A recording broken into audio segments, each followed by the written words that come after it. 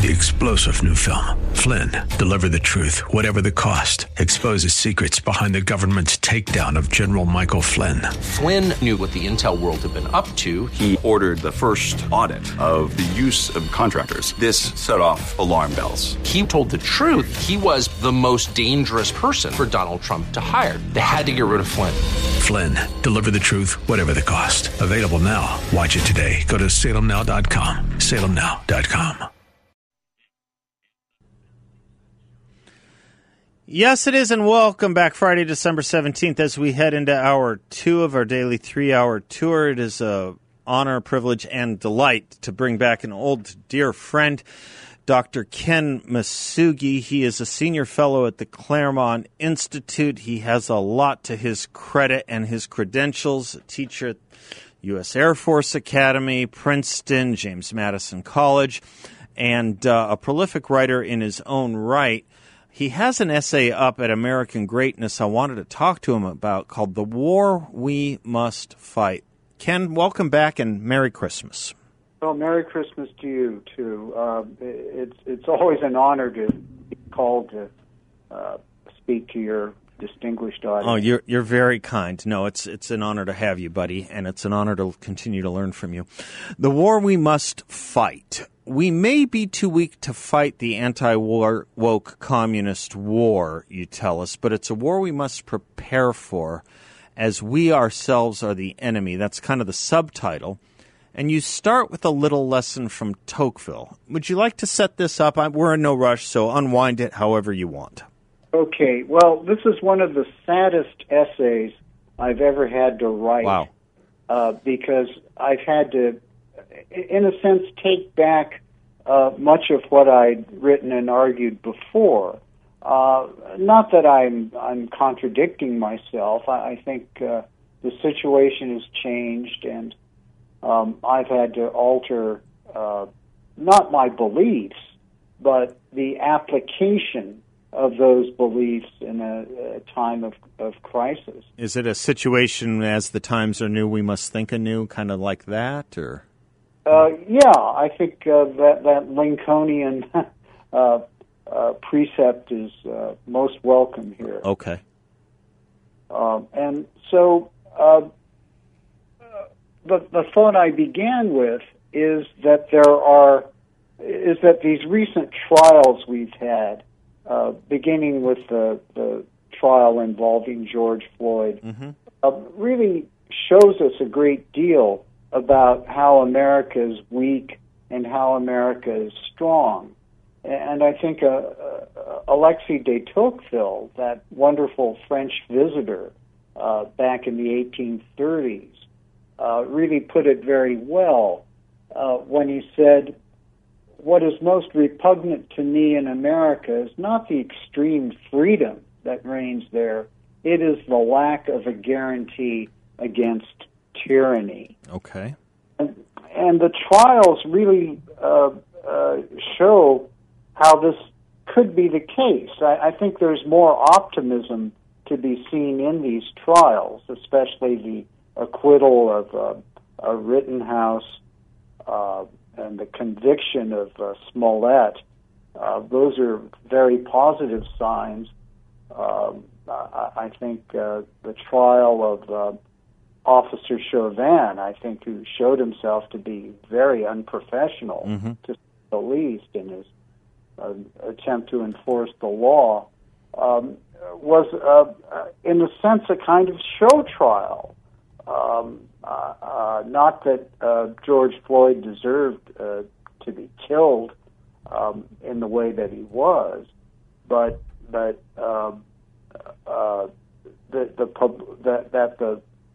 moralizing of George Floyd, I think, was as though a justification for attacking the police, and we see the consequences of that in the rising tide of crime we're faced with.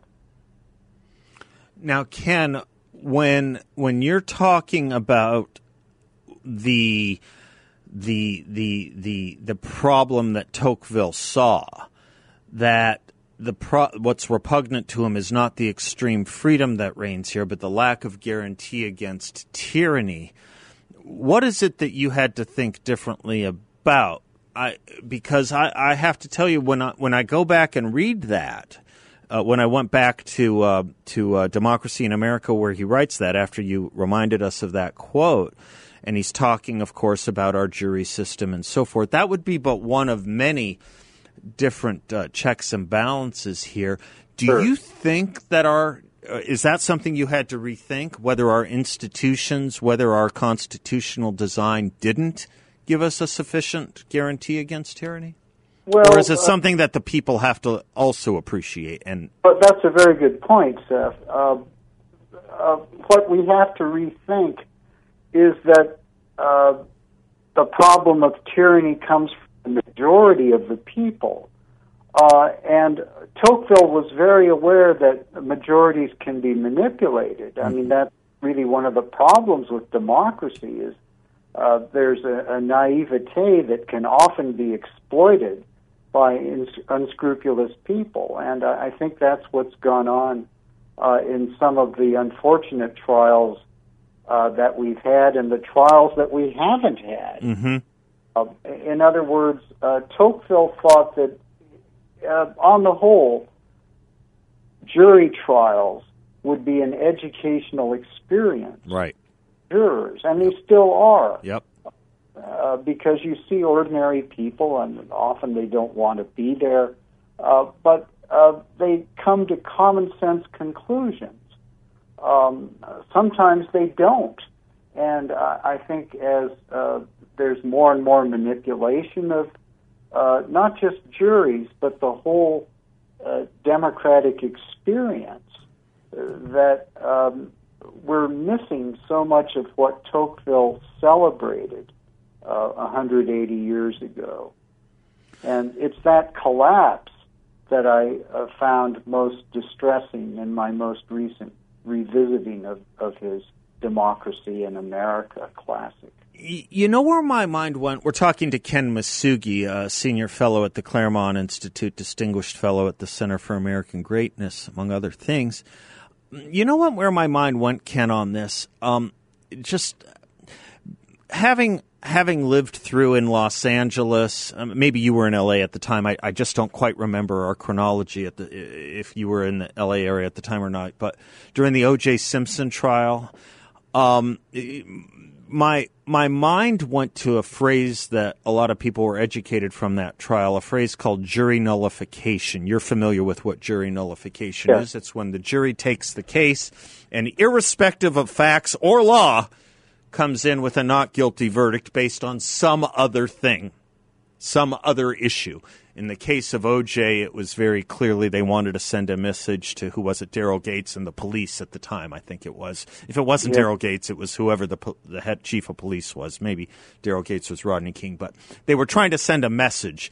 Yes. And the message they sent, one could only conclude, was that racism is worse than homicide, murder, or a double homicide in that case. That's the only thing one could conclude from what that jury said, especially when that one juror raised the black power fist to O.J. on the not guilty verdict.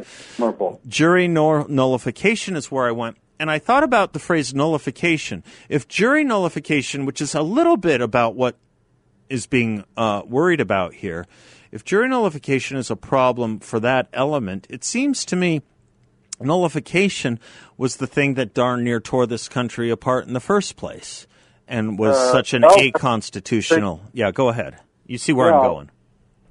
That is that juries can become a tool of irrational passions that Tocqueville thought could be moderated because the jury, although you have ordinary people in there, you also have the guidance of lawyers and judges. But unfortunately, judges and the legal profession have become part of the problem to such a great extent.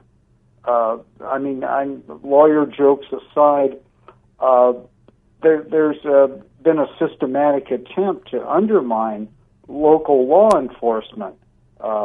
George Soros is a prominent player in this effort, but you can just see the results in Los Angeles, San Francisco, where prosecutors will, and other localities as well, where prosecutors will decline to prosecute clear violations of the law, arguing that there's some systemic racism that they have arrogated to themselves the ability to, or the attempted ability to ameliorate by disregarding their own charge and duty and oath of office. Ken, I have to take a quick break. Do you have time for one more segment? There's so much here I'd love to delve into if you do have the time.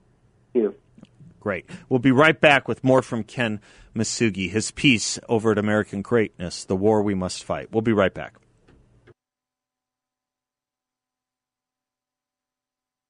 Welcome back to the Seth Leibsohn Show. Dr. Ken Masugi is our guest. We're talking about his piece at American Greatness, The War We Must Fight. Ken, you'll appreciate this, and then hopefully the audience will appreciate what I'm about to say as well. Every once in a while, I'll get an email from a listener or a call from a listener saying, "Thank you, Seth, for turning me on to Harry Jaffa." We talk a lot about Harry Jaffa's work here, and they say they bought some books of his. They're trying to get into them. Let me thank you on air and give a Christmas gift plug for your book, The Rediscovery of America, Essays by Harry Jaffa on the New Birth of Politics. If people want to learn about this just tremendous mind of the 20th century Harry Jaffas that some of us were privileged enough to study with, Ken's book is a great book. Ken and his colleague Ed Erler co-authored The Rediscovery of America, Essays by Harry Jaffa on the New Birth of Politics. Great Christmas gift for those that are inclined to learn more about the life of the mind and really America. Ken, I want to talk to you about. We talked about the beginning of your piece. Let me get to the middle and then the ending. And at the middle point, when you're talking about juries and what Tocqueville said about juries and the series of cases that have become prominent that we've looked at, some with approval, some with very serious concerns and worries about what juries are doing to help preserve law, constitutionalism in America, it's interesting to me that I'm thinking every single case we're talking about is a case that somehow involves an element of race, one way or another. Now, to be fair and clear, the Chauvin case didn't, in the courtroom and in the case against him, raise the issue of race. But race was all over, under, and in it. So I don't think it's fair to say it wasn't a case where race was absent. But am I right? All these cases somehow they revolve around or resolve around race, don't they? Yeah. And what does that tell you? That slavery, which everyone agrees was an evil. I mean, even people who defended slavery said, "Well, it's terrible, but what are you going to do?"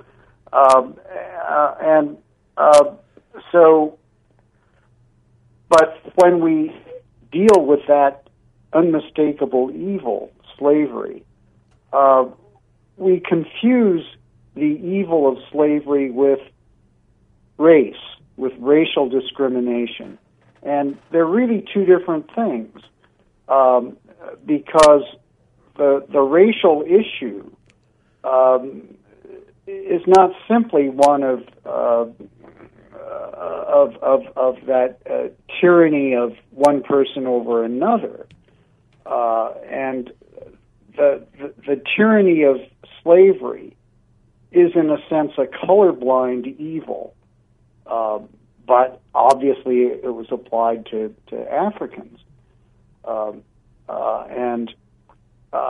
But Lincoln, for example, in dealing with race, in dealing with slavery, never treated it as a racial issue.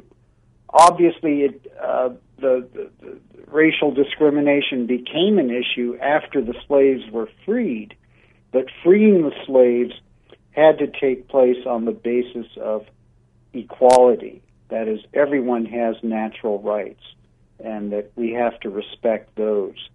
And the Biden administration's renunciation of equality in the name of equity, something called equity, which really means racial preferences. Yeah, that's all it means, right? Going to make things even worse. So you have, on the one hand, a Democratic Party that has this distorted view of equality, and a Republican Party that has never liked equality because they always said, well, that means socialism, which is not completely incorrect. But the Declaration of Independence is not a socialist document. Far from it. It's our best protection against socialism. So that's kind of the sad situation we're in today, is that the people with the right hearts don't have the articulate arguments, and the people who have the soft hearts, so to speak, are misunderstand the whole concept of equality. So you said something there, Ken, that could initially be seen as highly provocative, slavery and race being two different things. I don't want to put words in your mouth. But it's interesting because up until, I don't know, about 20 or 30 years ago, most scholarship probably wouldn't agree with that in the kind of scholarship we got. But I've noticed of late, when you read what people say about white privilege, the people who promote the notion of white privilege, when you read their works, I read it pretty assiduously, or you look at the Smithsonian's study on whiteness and what they've been doing at the African American Museum of History, and they talk about characteristics of white, how to recognize whiteness and that sort of thing. You know what's interesting to me about that is it bears your point out. They don't really go into the slavery issue. They simply talk about white privilege and racism by mere dint of whiteness, by mere dint of being a majority white population. They don't tie it to slavery. Now, I know 1619 and some do, but you're right to that point, to that extent. I think a lot of them are just looking at it as if we would have the same racist or systemically racist country irrespective of slavery, which is a really interesting thing to stop and consider from the point of view of the left, I suppose. And today we don't see tyranny as a problem, right. But that's Lincoln's focus. Right. That's why he thought slavery was evil. Right. It was a form of tyranny. Right. Right. I think that's well put. The last thing I wanted to run by you is and get your take on is just very quickly that you're referencing, much of your column references something Tom Klingenstein wrote. He's been a guest on this show as well. But we are pretty convinced, are we all not, that what we are fighting against here is a wokeness, if you will, but really at base, it's communism, it's Marxism. That is what this fight is about again, isn't it? Well, I think that's the influence of elites who want to turn this American story into some theoretical Marxist story. Yeah. And that is the way of pure evil. Yeah. And just total misunderstanding. And I don't think most American blacks buy it for a minute. I mean, they know their American roots for both tragedy and success, yeah. Genuine success, right. You bet. Well, Ken, it was great to visit with you again, and I really appreciate your essay and really all your work. Ken Masugi, bless you, sir. Remarks about our work here. You betcha. You betcha. And his book, The Rediscovery of America, Essays by Harry V. Jaffa on the New Birth of Politics. Merry Christmas and Godspeed, Ken. Likewise to you and your audience. Thank you, sir.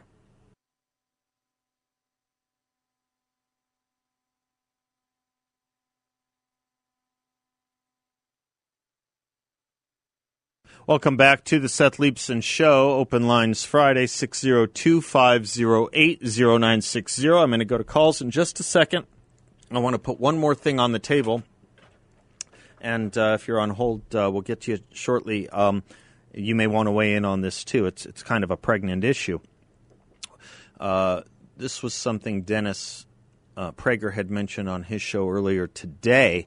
I was listening as I was coming in, and he was making the point that he doesn't believe that Trump will be, and he doesn't believe that Donald Trump should be the Republican nominee in 2024, not because he doesn't like him. As he said very clearly, I think Donald Trump was the best president in my lifetime.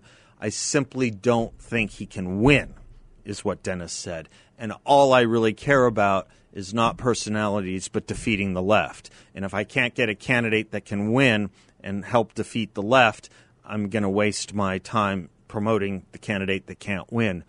And he just literally believes that Donald Trump cannot win. And I was discussing it with you, Bill, a little bit, because it's not necessarily a popular thing for a conservative host, if we're being honest, to say. Although it's got its own obvious merits to it.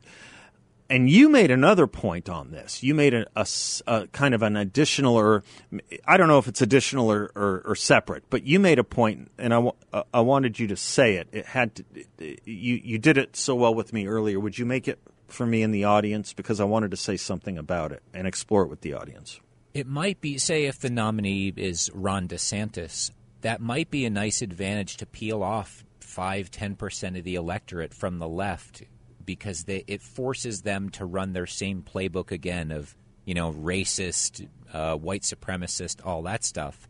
And it's so quick after they used it on Trump that maybe they start to think, wait a minute, you just said that about the other guy. I thought he was a once-in-a-lifetime threat. And he was so anomalous. He was so different. He was so unqualified because of his racism, et cetera, et cetera, et cetera. So your point is, if we gave him a DeSantis, or if we gave ourselves a DeSantis and gave the left a DeSantis as a punching bag, and it would force them into an odd place, because they would, if I'm understanding you correctly, they would go to their default, which is play the race card. They have to, yeah. But it would be harder to play because it was so ubiquitous 4 years prior. It's like, wait, is just everyone a racist now? It's hard to replay that game twice, is your point. Right. And they also can't play the January 6th card. And they can't play anything January 6th with regard to DeSantis or any other Republican nominee for that matter. Interesting. Will they be ashamed, or even if they're not ashamed, they probably wouldn't be ashamed. I don't think they have any shame.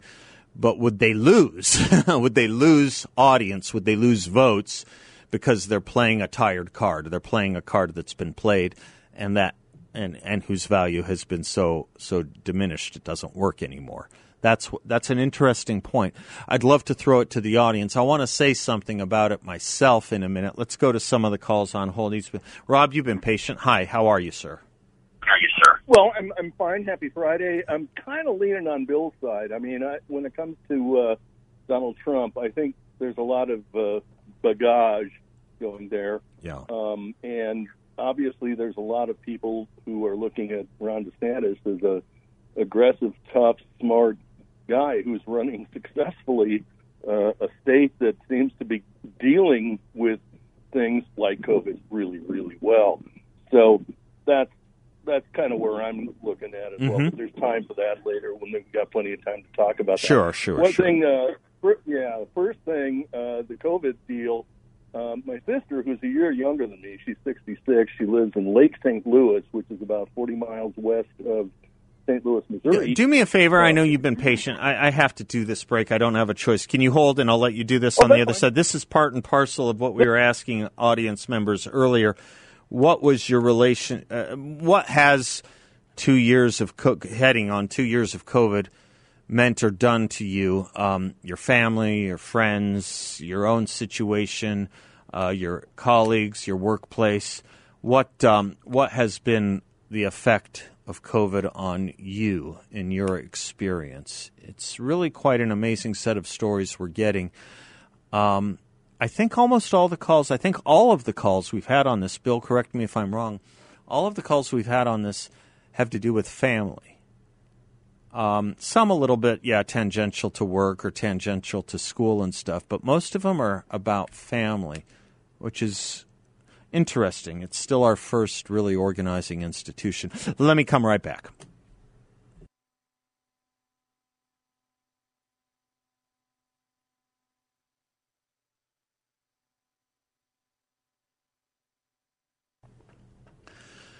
Welcome back to the Seth Leibsohn Show, 602-508-0960. And we're asking, a lot of questions, but one of them, your experience with COVID now 2 years into it, or the policies around it. Rob, thank you for your patience. You were just beginning to tell a story about your sister, if I'm not mistaken. Yeah, my sister's 66. The last time I saw her was 2.5 years ago. She flew out here, went to Williams, did the train over to Grand Canyon, and it was great. And then she went back, and this was when, I guess in March or so of 2020, everything started hitting the fan, and she ended up. Initially, if I remember right, both Fauci and everybody else was talking about no need to mask, Nancy Pelosi, right? No need to mask, come visit Chinatown, all that kind of stuff. Yep. And then not too long after that monologue that you gave earlier today involving Heather McDonald, which, by the way, you should have her on more often. Yeah, I should. I think I called in and I said, there's just something real sinister about all this, and I can't quite put my finger on it yet. But back then in, I guess it was August or so of 2020, the CDC had actually come out on their website and said that of the, I guess at the time, 500,000 or so deaths, 94% were deaths with COVID, and only 6% or 7% were deaths directly from COVID. I had attended a funeral of a lady who died at age 66, but she died with COVID. She actually died from obesity and diabetes and a few other things. And again, going back to the August of 2020 CDC website, I don't see any more data that shows, especially now with this whole Omicron nonsense, which is not very strong, that people are actually, or they're not differentiating between those who are dying with it or from it, which I think a lot of people need to really consider again, because I think everybody's kind of forgotten about that. We see in the headlines in the news, oh, yeah, we got more cases here in Arizona, and we got more cases here in, New York and wherever, but I don't have any information from the news sources that tell us that are there underlying conditions for anything like that. We stopped talking underlying conditions somewhere along the way, didn't we? Somewhere along the way, being after Joe Biden's inaugural. That's right. The things we knew were that there were an awfully high number of people that were being categorized as COVID deaths that died irrespective of COVID, though they had tested positive for COVID within 60 days, which is itself accounting that not other countries do. A. B, we learned the statistic that no one wanted to talk about, still don't, which is that 78% of the fatalities with or from COVID, irrespective of with or from, but 78% of them were in the obese population, and no one wanted to talk about that. The Chinatown stuff was kind of interesting. You're right to use the word sinister. When you thought something sinister is going on, there were two major instances of it. Well, three. Yeah, you're right. You mentioned them. Fauci, who said on the Today Show, I'm not telling people they should change their lives. This was after Trump instituted a ban on travel from China. You may remember that. Right. And that's what encouraged this. Bill de Blasio taking it under into his hands, went to a Chinatown and said, "Please do come. We aren't bigoted here. We want to celebrate. We're not like Trump." Nancy Pelosi did the same thing with Chinatown in California.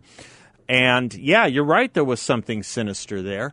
We saw another version of it when over 1,000 physicians who had told people not to engage in large outdoor activities said, well, racism being worse than COVID, it's okay that they riot and protest under the banner of BLM, even though in every other case we do not want people in congregating into these kinds of crowds, indoors or outdoors. Yes, it was all driven by politics, and worse, it was a really gutter form of politics. Yes, it used race, its own terrible thing in politics, but add to the fact that it also affected public health. Let me ask you the question, and let me ask any liberal or any conservative. Ask anyone. Have you ask them. Anyone. Really, anyone. Was it safer or less safe to tell people to come and visit and congregate in Chinatown shortly after COVID was discovered in America and we stopped travel from China? What was the smarter thing to do? To say, please come and congregate, or don't? The question answers itself, because it was only a month later when those very same people, Fauci, Pelosi, de Blasio, were saying no more congregations, no more get-togethers. Do you remember in New York they were breaking up Jewish funerals? They were breaking up. It was an amazing thing how quickly that changed, which shows you that even they knew that they were wrong. But they've been wrong on any number of things. I don't know if Fauci's position was political or not. He's a very odd duck to understand. I clearly understand what Pelosi and de Blasio were up to. And let me just say Andrew Cuomo as well. He called Donald Trump a racist for his ban on travel from China. He went so far. Bill, how many times did you hear him say this? We listened to a lot of Andrew Cuomo press conferences. 10 times? He called it the European virus. Do you remember that? He did that. Why? Well, for two reasons he did it.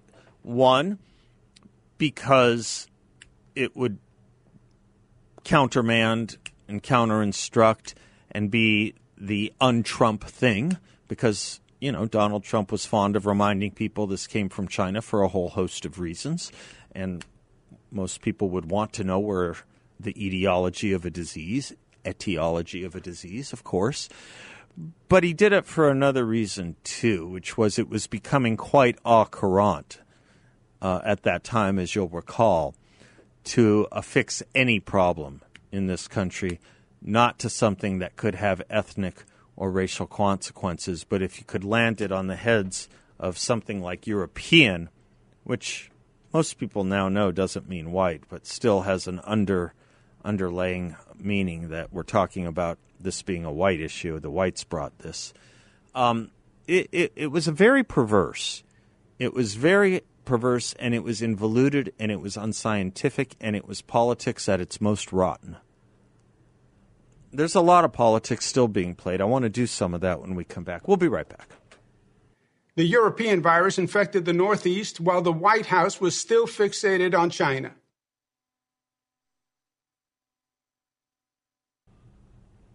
Welcome back to the Seth Leibsohn Show. Another thing, you've heard me say this, it bothers me a great deal about Omicron, a great deal.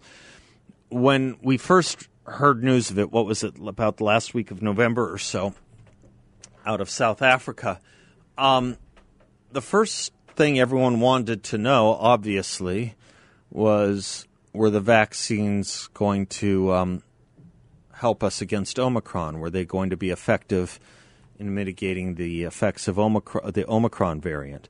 And story after story, scientists unsure whether vaccines protect against Omicron. Doctors investigating whether, vaccines are affected by Omicron, or Omicron can be affected by the vaccines. Story after story.